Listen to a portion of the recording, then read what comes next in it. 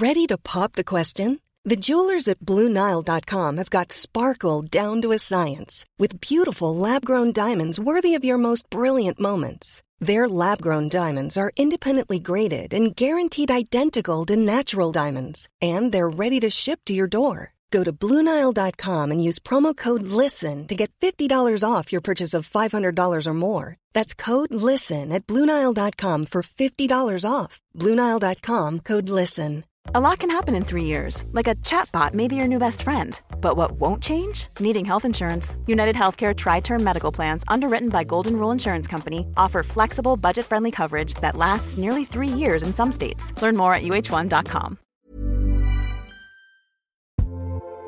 Sarah and I have talked many times about our desire to age as gracefully as possible, and skincare is a huge piece of that. I spend a lot of time and money thinking about my skin, and I have added Ritual to my routine, which just gives me a lot of comfort. Ritual is here for us. They have created a wrinkle support skin supplement and conducted clinical studies, so we know it's working. They're taking the guesswork out of skincare. Ritual Hyacera is one of several Ritual products that I love. I take the daily multivitamin, I take a probiotic, and Hyacera is that once daily skincare supplement that is clinically proven to reduce wrinkles and fine lines and increase skin smoothness in 90 days. I recently met a friend for the first time in person as opposed to online, and we were discussing the fact that I am 43, and she said, "I cannot believe how young you look." And I thought, thank you, Ritual, for that. Start Hyacera to help minimize wrinkles without compromising on clean science. Hyacera from Ritual is a clinically proven skin supplement you can actually trust. Get 25% off your first month for a limited time at ritual.com/pantsuit. Start Ritual or add Hyacera to your subscription today. That's ritual.com/pantsuit for 25% off.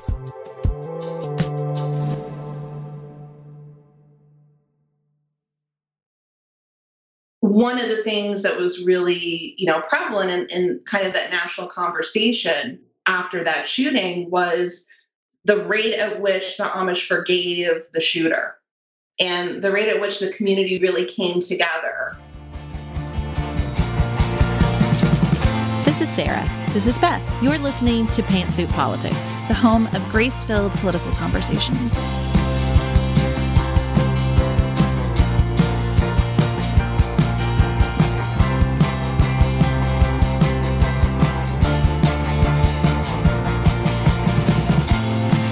Nuance Nation is in full swing. Next up, Michigan with Representative Haley Stevens in Troy, Michigan on September 14th. Then we'll be heading to Louisville to have a conversation with Amy McGrath on September 28th. And then we've got tickets for sale, yay, for Dallas and DC. So get the link in the show notes and get your tickets and come see us live. We're so excited.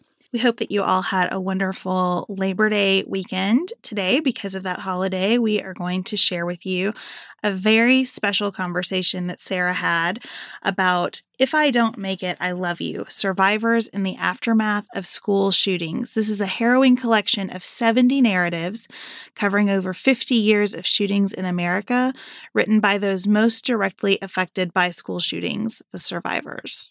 The editors Amy Archer and Lauren Kleinman reached out to me and asked me to contribute. It was a total blessing and honor to be a part of all these survivors of school shootings coming together and sharing their perspectives. We had a really, really great conversation. It was a healing conversation for me to talk about what the stories among the survivors have in common and how they differ, and what everybody can take away from these stories. They're also leading a campaign right now to send the book to every single United States senator in the hopes that these first-person perspectives will push the conversation on legislative change forward. I think the work that they've done is so vital and so important, and I'm so happy they came on the show to talk about it. The book comes out today, Tuesday, September 3rd, so it is now available for purchase. You can get it wherever you purchase books. And without further ado, Amy and Lauren. I am so excited to be joined today by Amy Archer and Lauren Kleinman, the editors of If I Don't Make It, I Love You, Survivors in the Aftermath of School Shootings. I'm also thrilled to be a contributor to the anthology and to have them here for an interview, which we'll publish on the book's birthday, on the day the book comes out. So Amy and Lauren, welcome so much to Pantsuit Politics. Thank you. Hi, thank you. Now, tell everyone a little bit about your backgrounds and what led you to put together this amazing book? So I am a writer. I'm also a mom. And so I felt that Lauren and I had worked together on a previous anthology, and it was called My Body, My Words. And we worked with writers writing letters to their bodies. And when that was finished, we really, which is a rare thing in the art world, we really loved working together. And we found that we just collaborated really well. So we wanted to do another project, and we sat down and we both knew that we wanted to do something surrounding gun violence. And so that's what brought us to this project. We started with a question: whatever happened to the kids who survived Columbine? Because like most people in this country, I was unaware of Heath, and I was unaware of Thurston and the shootings that had come before. So we started with that question, and that's what brought us here. And as writers, I am a memoirist, and Lauren has written memoir and poetry as well. We are really aware of the power of the personal story, and we felt that this was an aspect that was missing in this issue. Yeah, and I think that, that Amy really sums that part up. I mean, I would also add to that we're both teachers. So I think there's a natural, part, I mean, at least in me, and I'm sure I can speak for Amy when I say this, as writing teachers, to want to help people tell their story. So I think that was kind of a natural part of this process. I think, in addition to me being a writer, I also write a lot about my own experience with being a rape survivor. And I think there's been a lot of, for me, a lot of interest in, how do you go from, experiencing X trauma to be able to talk about that? And how does that heal you or free you in a way? So that was really of interest to me, even though I didn't have direct experience with gun violence. There was still that part of me that really wanted to work with, or who always wanted to work with, survivors from all different kinds of trauma. So that's been really important for me in terms of, the power of story and how personal storytelling also leads to social justice. So how many survivors contributed to the book? We have 84. Wow. And so what is the range of how long ago was their shooting to how recent was their shooting? Yeah, that's, we covered from 1966, the University of Texas. Wow. Yes, the tower shooting. Horrifyingly so. There are way more, shootings that have happened throughout history. I mean, you can go back, to early century, century before, and you find a lot of pockets of, especially as guns, I would say became more prominent in terms of when you're using that to claim your territory, et cetera. So it was a little bit more in use during that time. And then, so we bring it from 1966, to the Santa Fe shooting, wow. In May 2018. Unfortunately, there's still more mass shootings that are happening. So, it's still an extensive timeline, when you think about it. And I think what's been really interesting, and, what Amy and I kind of talked about, was how we reverse the chronology of, that we start with, the Santa Fe shooting, and we end with the Texas Tower shooting. Well, that's what I think is so interesting, is when you talk about using this to deal with the trauma. I think to have that broad range, like as someone, who experienced a shooting in high school, I would be so interested to hear from somebody from the 1966 shooting to see how that affects you later in life. Like, it's almost like it can serve, it's not just to help the individual person work through their trauma by telling their story, but it's also in the sharing and hearing of other people's story. It can almost serve like a guidebook, which I'm devastated that we need such a thing. But to allow someone, especially coming upon this experience for the first time, and to follow those stories and to see how people deal with them the further away they get from the trauma, I think that's such a great concept and a powerful gift to other survivors. Oh, yeah. Yeah, and it's really the story of each chapter is the story of a community. Each overcame this and healed in their own way, as did Columbine, as did Sandy Hook. So it's interesting to not only see how the survivors survived and persevered, but it's interesting to see, how the support that the country gave them changed, how the media coverage changed. It's really a snapshot in history, each little chapter. It's really the story of a community and a time in our country. So it's pretty interesting to also look at that. Yeah, it's really fascinating from my perspective as a survivor, and particularly with Heath. I know that it doesn't have the historical impact of Columbine, but we definitely felt a lot of national support. I can still remember how the halls smelled, filled with flowers. We got letters from everywhere.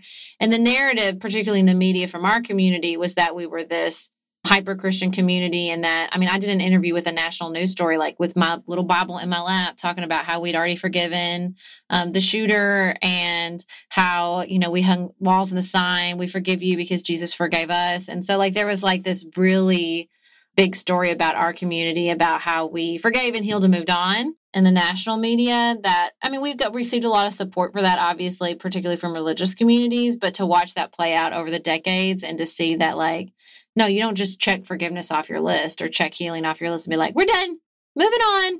And to see how we have continued to process and deal with this event as a community over time has been really interesting. To me, it was really a learning experience to talk to the survivors from Texas from 1966. Just because many of them haven't really started talking about it until Parkland happened. Wow. I think that really kind of gave them, some opportunity to come forward. But you also had some, obviously, that were talking about it, anyway, prior to Parkland, obviously. But it's just really fascinating to me when they talked about the idea of survivor's guilt, and also talked to, just some of the things that we take for granted. For example, one of the contributors was talking about how, they didn't have ambulances during that time like we do now. So they were actually using hearses as ambulances. Wow. So, it's just a very different, culture. And this was a time when there weren't SWAT teams. So you had the police, running up there and doing that. So it's very interesting if you look at it just, generationally. Yeah. Kind of the resources that were available then and now. So it's quite fascinating. Well, and it's interesting. I have this new component of survivor's guilt, which I'm going to call activist guilt. There's a part of me that's did we not push the conversation hard enough like the Parkland kids did? Could we have helped somebody if we pushed harder, if we'd been more outspoken, if we'd done more direct action? I was so angry because we had another shooting in our community. We have literally second generation school shooting survivors in my community now. And, everyone was shocked and heartbroken. I was just pissed off. I was just like, you know what? Why is everybody so surprised? We changed anything. We didn't change anything, and we expected different results. And so I have this weird activist guilt because those kids, I think, pushed the conversation and the movement. Now, I think it was a confluence of really good funding, organization after Sandy Hook, social media, and all these changes. But I don't think you can discount the power and just the visceral anger. But their anger wasn't just this happened to us. It's that you see it still happening and no one's doing anything. And so it's happening to us in the face of whereas we were so, we were still so shocked. And I think I bet particularly with Texas, what they're dealing with is that it's not something everyone is acknowledging as this ongoing problem. Do you know what I mean? Because they weren't as prominent after, even though that is still one of the top 15 most deadly mass shooting events in the country is still UT Austin from 1966. Was it Austin? Is that right? Am I right? Yeah. Yeah. Okay. Yeah, UT. So one of the things that we came across time after time after time is that activist guilt that you just mentioned. I worked specifically with the schools. Lauren and I divided the schools, and she worked with Texas and Virginia Tech and a lot of the secondary schools, and I worked with some of the high schools. So I worked with Thurston and Heath and Columbine, and they were right in a row there. And I heard over and over and over again from survivors, I wish we did more. Why didn't we solve this? Why didn't we fix this? And to somebody from the outside, I mean, I'm the same age as all of you. I was a freshman in college when Columbine happened, or sophomore, regardless. But I'm the same age. So as somebody coming into this from the outside, my mind was blown that any of you who survived a school shooting felt that you owed us, the rest of the country, anything. And I remember talking with Jamie Amo. She's a survivor from Columbine, and she wrote a beautiful piece about feeling guilty that she didn't, quote unquote, fix this for her children. And I remember saying to her, like, we owed this to you. You didn't owe this to us. So that is very common. That you're right. It's a different way of looking at survivor's guilt, but it's very prevalent amongst those schools. Yeah, I mean, I think you see it because we're all having kids now.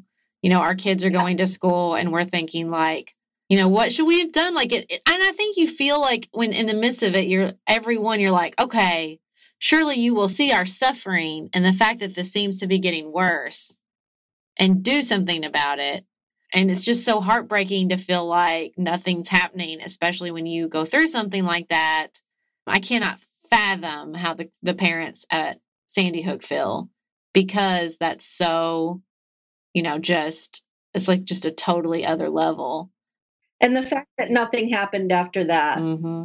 I mean, that's the thing, though. I try to really push on that, though. I don't think nothing happened. I think Right. I don't think nothing happened. I think that the Moms Demand Action and that organization and that sort of grassroots, well-funded grassroots is why you see, I mean, they're just laying the groundwork. It's not gonna, that's gonna happen over time. And it's really interesting to see as someone who's watched it for so long. I mean, like, I went to the Million Mom March with my mother and a friend of mine and her mother, like after, that was like post-Columbine, the organization and the activism that happened post-Columbine, and to see like sort of what happened and like kind of the rise and fall of these different groups. Mm-hmm. And like, this feels different to me as somebody who's been in it for a long time. And I think you bring up a really good point too, Sarah, about just survivorship and kind of what that trajectory has been like, in America, because I see a lot of the same things, especially happening with, survivors of rape and also women and I know I was in that group of women that I didn't report. And I still feel so much guilt, because you go, well, it's going to keep happening, if I don't report, if I don't do something. Like that idea of taking action, as a part of your healing process, of your survivorship, of kind of being a part of that larger community. And I think right now what's happening, at least from what I've been seeing from my own point of view, I've really been noticing kind of this, I don't know if appreciation is the right word, but, acknowledgement of what it means to be a survivor, or the totality of what it means to be a survivor, and all of the webbing that comes with that.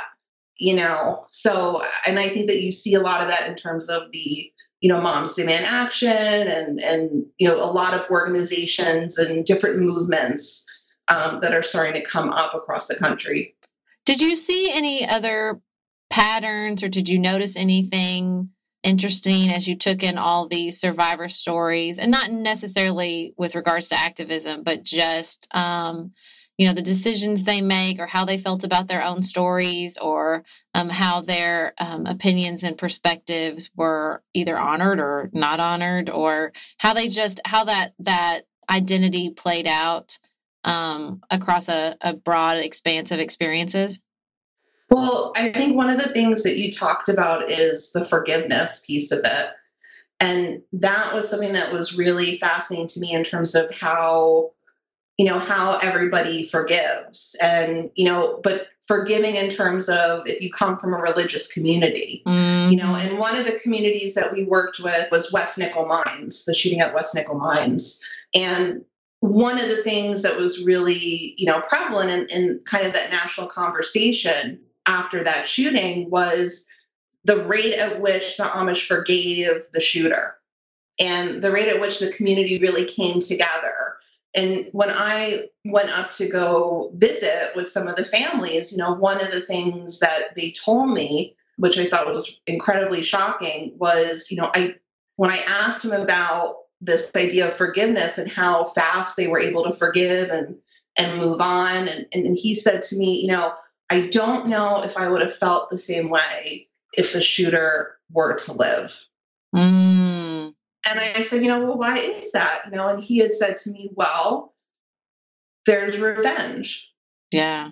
And I think that's, probably a very natural reaction if you've been hurt, to want to take some kind of action.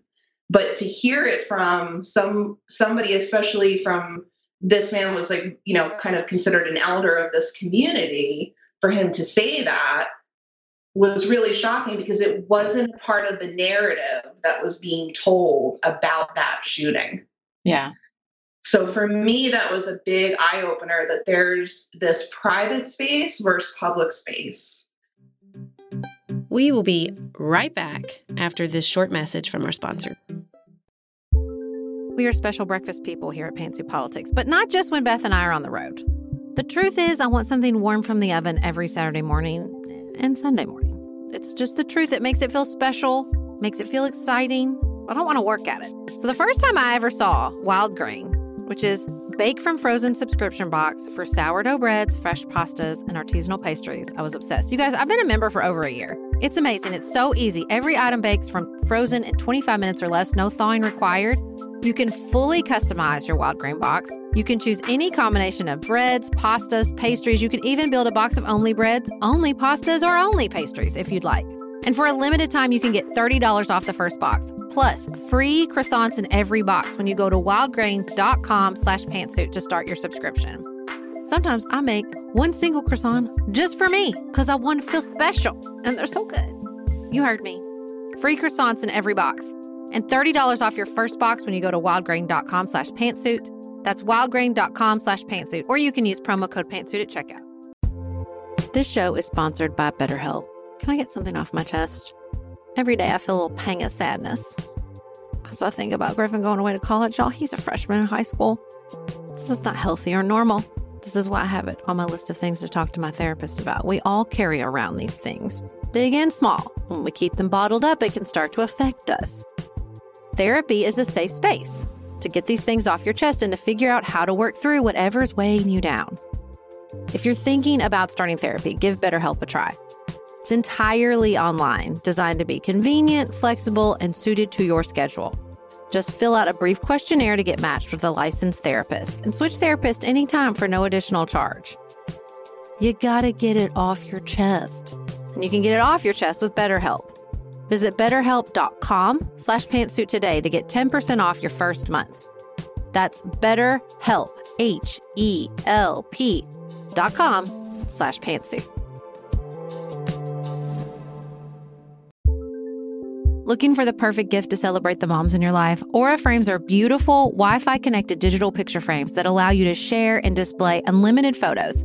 It's super easy to upload and share photos via the Aura app, and if you're giving an Aura as a gift, you can even personalize the frame with preloaded photos and memories. You guys, I love my Aura frames. I have one in my office. I have one in my kitchen. I have given one as a housewarming gift. I have given one as Mother's Day, Father's Day. They are the most amazing gifts because this app is a game changer, in my personal opinion, in digital frames. It makes it so easy to get the pictures on there and even videos. It plays like you're in Harry Potter, you guys. It is the best. I love mine so much.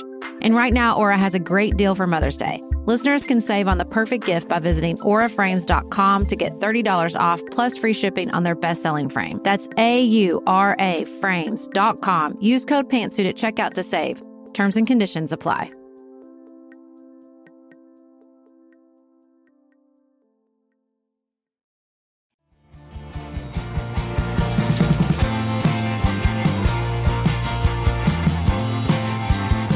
I think it's so interesting, not just whether the shooter survives, but also whether or not there's a trial. Because I think what happened in our community was basically the community leaders got together and decided we didn't need to go through a trial. That's pretty much the long and short of it.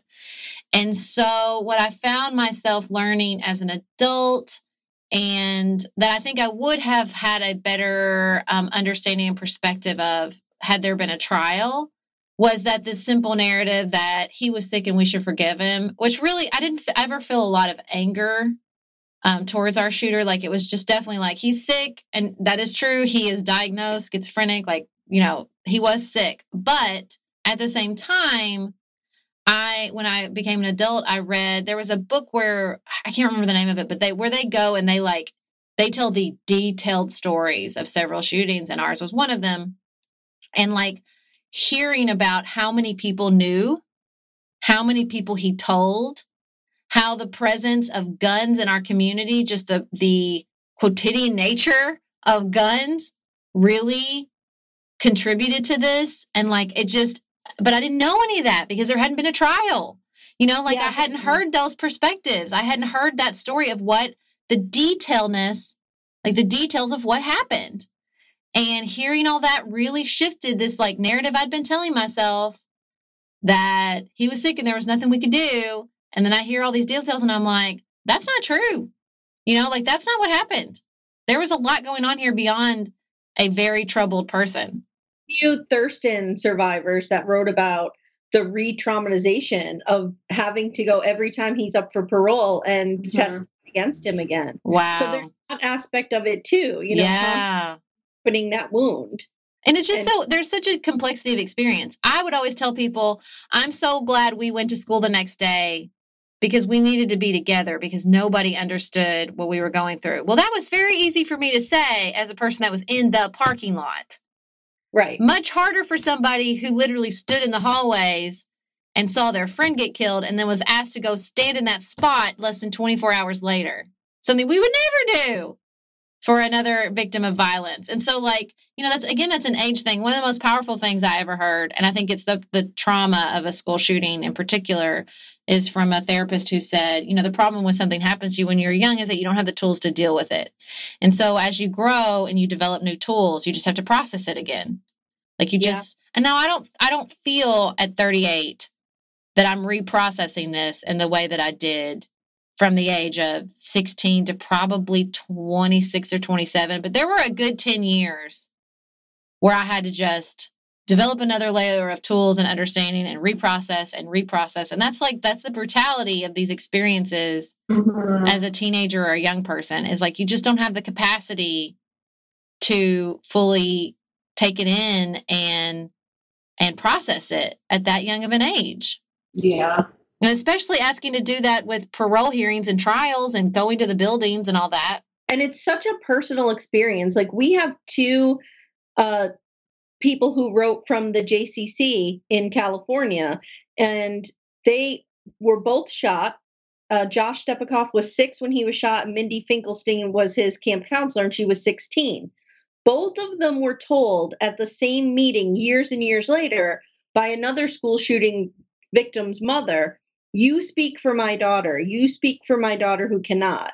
And what was interesting is Mindy, the older victim, she saw that as, I'm going to take this and I'm going to do something great with it. Like, this is a gift bestowed upon me by this woman.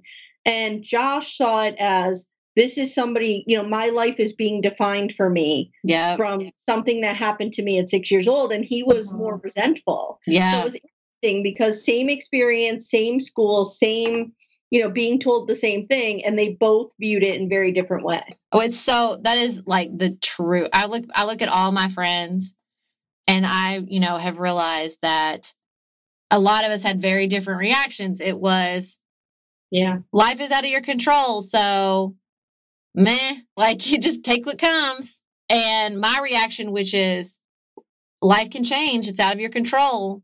So do it. Take what you can. Take it, because everything could change on a Tuesday. Whereas, like, it's just the smallest of shifts in their perspectives, which is everything could change. So just float along. You know what I mean? And there's nothing right or wrong about either perspective. It's like total personality in a lot of ways. But it's so, I mean, we went through the same thing and we organized our life based on that experience in very different ways. Yeah. Yeah. I think that's so interesting. What else did you see that surprised you as somebody not having this experience, just really deep diving into all these? I mean, you're talking about such a wide array of ages, experiences, and perspectives. I mean, I think for me, and we've been kind of writing about these experiences that, I was expecting and not expecting things at the same time. I know that when I went to my therapist and had said, this is the project that I'm, undertaking, and she said to me, "Are you sure you want to do this with your history, with your own experience? Do you think that you're going to be able to do this?" And it was something that I really had to think about, because a lot of times when you've gone through that kind of trauma, you have a tendency to either project, your own experiences onto somebody else without even realizing that you're doing it, doing this kind of pain transference, so it was really difficult for me, and I think it was a learning experience in that it got me to think about what was going on with me in relationship to what was going on with these survivors, and also how important it is to be able to talk about what we were going through together, having another partner there with you, because I don't think I was expecting it. Coming from like My Body, My Words, which was, kind of a more relaxed, I would say, or maybe a text that didn't bring up as much baggage for me, that this was, something that really affected me to the point of where, I still have to go to therapy for this. I still have to write about this. There are still things that are conversations with parents that I don't know how I feel about just yet. Kind of like being pregnant myself right now and becoming a mom and, replaying some of these stories in my head. Sometimes it's hard for me to take myself out of that and keep myself in my own life. Yeah. So it's really, I wasn't prepared or really considered how much overall that this project was really going to kind of live inside of me for as long as it has been, and probably for a very long time. And I agree. I started getting involved with Moms Demand Action about 3 weeks after Sandy Hook. My daughters, I have twin girls, and they were 6. They turned 6 2 weeks before the shooting at Sandy Hook. So it changed me as a mother, as a person, as an American. It absolutely changed me. So it was really hard for me. Lauren and I both made the decision to be in therapy while we were working on this project. It's very smart. It was really hard for me to not transfer that trauma to my children, to see them and not see, Emily Parker or, some of the kids that were killed. And it's really, I had to make like conscious decisions to keep the work that I was doing separate from them. They're 12 now, and I've spoken to them about school shootings, but not to the extent that, I want to or I'm comfortable with yet. Yeah. So, and mostly because I can't even bring myself to tell them that nothing was really done about this after everything that had happened. It's almost like an embarrassment. So I had to make a real conscious choice to keep this away from them. And that was very, very difficult. It's really interesting. I can't wait to read the book and listen and take in all these perspectives slowly. This will not be a quick read for me. But with my boys, like, it's so interesting. I have friends who did not attend Heath, whose children have a lot of anxiety about school violence, and mine don't. And there's a part of me that wonders if, I never hid it from them. They've known about it since they were very, very little, but their orientation to it is, it happened to my mom and my mom is fine and she's here raising me and she's my mom. Right. It's a really different orientation to it than most kids receive. Yeah. I talk about it as a very sad thing that changed my life, and that is dangerous, but I don't think I talk about it in a way that I think it's scary. And I don't know if that's the difference. I've never been like, I always talk about it as a way that's like, it was a big thing in my life and it was sad, but I don't really talk to them about that they need to be scared.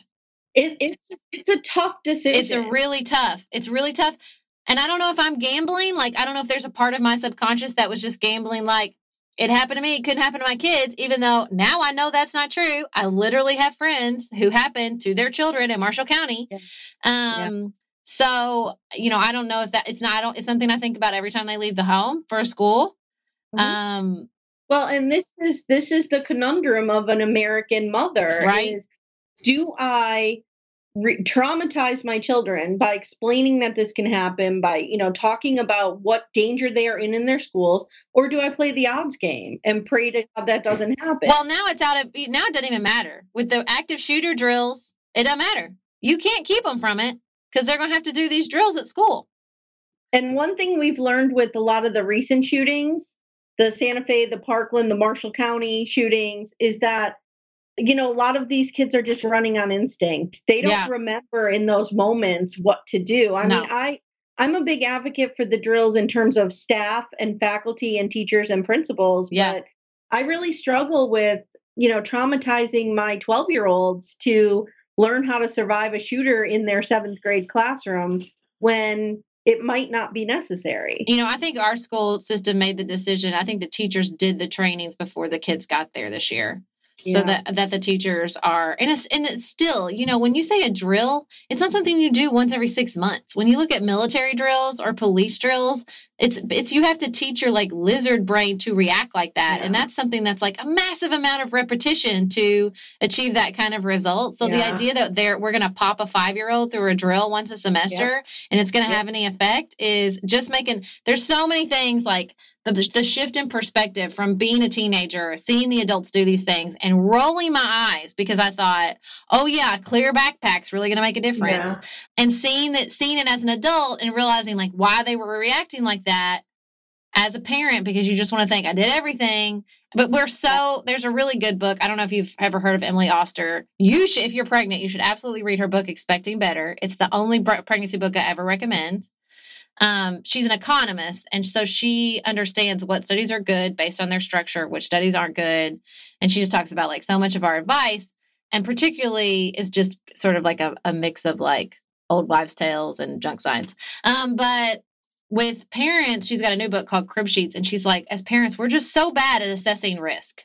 We're just really, really bad at assessing risk and which of our behaviors will actually mitigate the risk. And so to be purchasing a bulletproof backpack and not like being concerned with car safety, right? First of all, doesn't make a lot of sense. Mm-hmm. And second of all, that's not even going to mitigate the risk that you're thinking about. Like we're just bad at it. We're just bad at it as parents and as human beings. Sarah and I have talked many times about our desire to age as gracefully as possible, and skincare is a huge piece of that. I spend a lot of time and money thinking about my skin, and I have added Ritual to my routine, which just gives me a lot of comfort. Ritual is here for us. They have created a wrinkle support skin supplement and conducted clinical studies, so we know it's working. They're taking the guesswork out of skincare. Ritual Hyacera is one of several Ritual products that I love. I take the daily multivitamin, I take a probiotic, and Hyacera is that once daily skincare supplement that is clinically proven to reduce wrinkles and fine lines and increase skin smoothness in 90 days. I recently met a friend for the first time in person as opposed to online, and we were discussing the fact that I am 43, and she said, I cannot believe how young you look. And I thought, thank you, Ritual, for that. Start Hyacera to help minimize wrinkles without compromising on clean science. Hyacera from Ritual is a clinically proven skin supplement you can actually trust. Get 25% off your first month for a limited time at ritual.com/pantsuit. Start Ritual or add Hyacera to your subscription today. That's ritual.com/pantsuit for 25% off.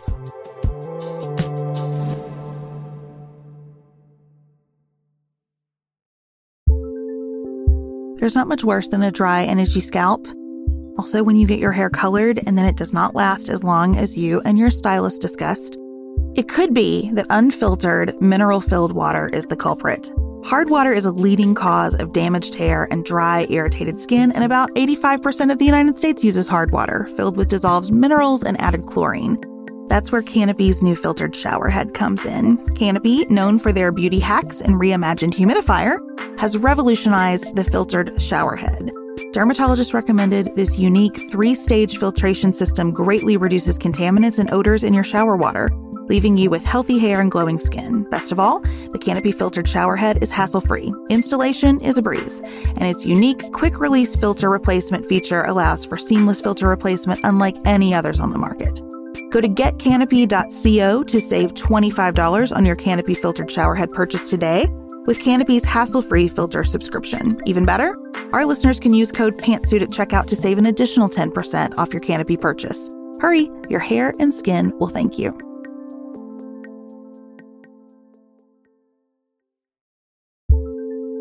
Do you want a bra that's sexy or a bra that's comfortable? Thanks to Third Love, you can have both.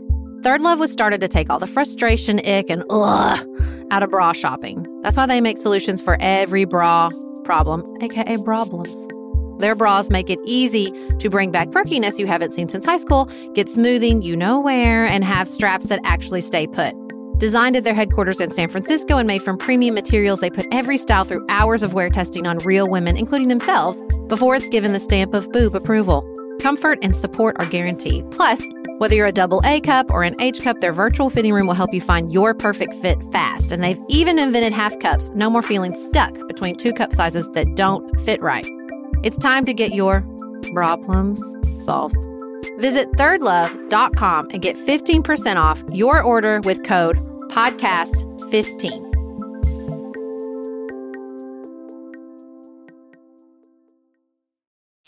Well, and I think too, you also have to look at it's interesting, and going back to, the folks that were there at the UT Austin, shooting, that if you look back, historically when when I was talking to them, we were talking about, the drills, et cetera, they brought up, well, we had to do it when we did the duck and cover drills, the threat of the Cold War. And the kids were like, how is this going to help us? The duck?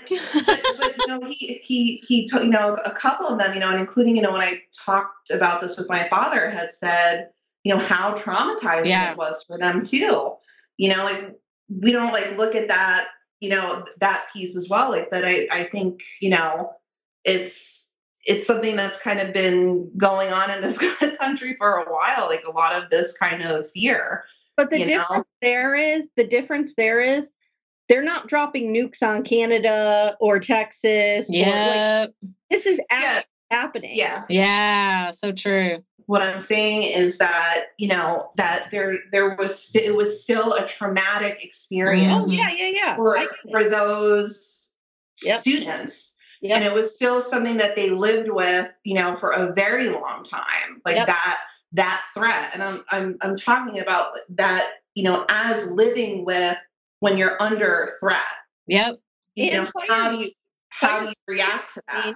Yeah. Yeah. It's so hard. And that kind of threat that's so amorphous and. Well, it's intangible. It's abstract. Mm-hmm. It's nothing that you can really, if I know something is going to come at me, maybe I have a chance of moving away from it, but it's, it's kind of one of the things that I hate to bring it to, but, a lot of my family, my husband's family in the military, one of the things I was talking to a friend about who was at the Battle of Fallujah was saying, all of this training that we did to protect ourselves really meant nothing and had everything to do with just luck when we were there, because you know that it's coming, but how do you assess the threat in that way where you know that you're going to be safe? And I think just that fear of, am I going to be safe? And I think about that as going through a race and even being in strange places or, how am I going to protect myself when I know that there are threats out there? But I can't really see it all the time. Well, I think that this book is so valuable right now because I do see, as someone who's been watching this for a long time, for better or for worse, I think the increase in mass shootings in environments outside of a school has shifted the conversation. I think particularly the proximity and time of El Paso and Dayton, two very different locations that stretch across the country, and two places that you don't need to have little kids to be thinking about all the time. Everybody goes to Walmart, okay? And everybody goes to bars. So I think, or most everybody. And so I think that like those locations, it pushed it to a place where people realize, oh, like this is going to get closer to me and closer to me and closer to me and closer to me. And so I think having these perspectives and this book out here right now for people to go to and understand, like, what is this? This doesn't stop when the cameras stop rolling. This doesn't change. This keeps affecting people long after there's another mass shooting that's soaking up all the oxygen in the national narrative. And so I thank you guys so much for putting this together, for reaching out to the survivors, for asking me to contribute. Like, I think it's going to be so powerful. And I just can't thank you enough.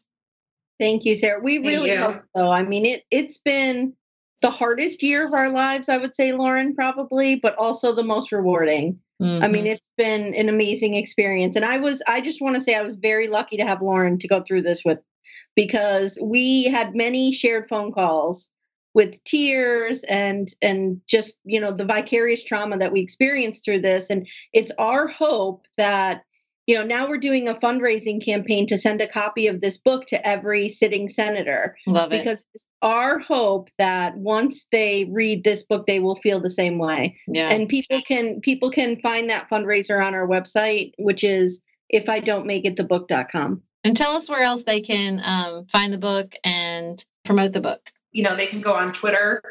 They can go on Facebook, and right now it's also available on, Barnes & Noble, Amazon, Skyhorse Publishing website, pretty much anywhere where books are being sold, with the release being September 3rd. All right. Thank you guys so much for coming on the show and sharing your perspective. Yeah, thank you.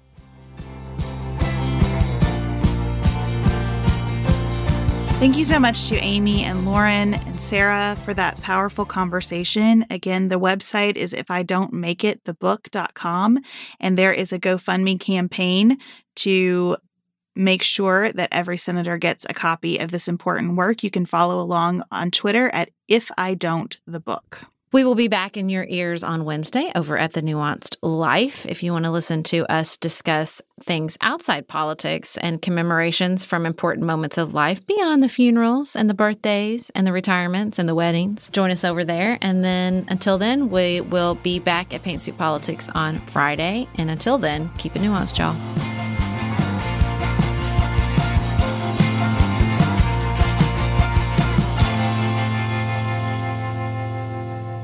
Dylan Garvin produces Pantsuit Politics every week. Thanks for making us sound better, Dylan. Elise Knapp is our managing director, which means we could not make it without her scheduling, organization, feedback, and creativity. Thank you, Elise. We couldn't make Pantsuit Politics without support from our listeners. Go to patreon.com/pantsuitpolitics to learn how you can receive more nuance and help us make the show. Special thanks to our executive producers who have committed to supporting us in a major life-giving way. Our executive producers are Tracy Putoff, Tim Miller, David McWilliams, Joshua Allen, Linda Rucker, Martha Bernotsky, Melanie Cravey, and Tiffany Hassler.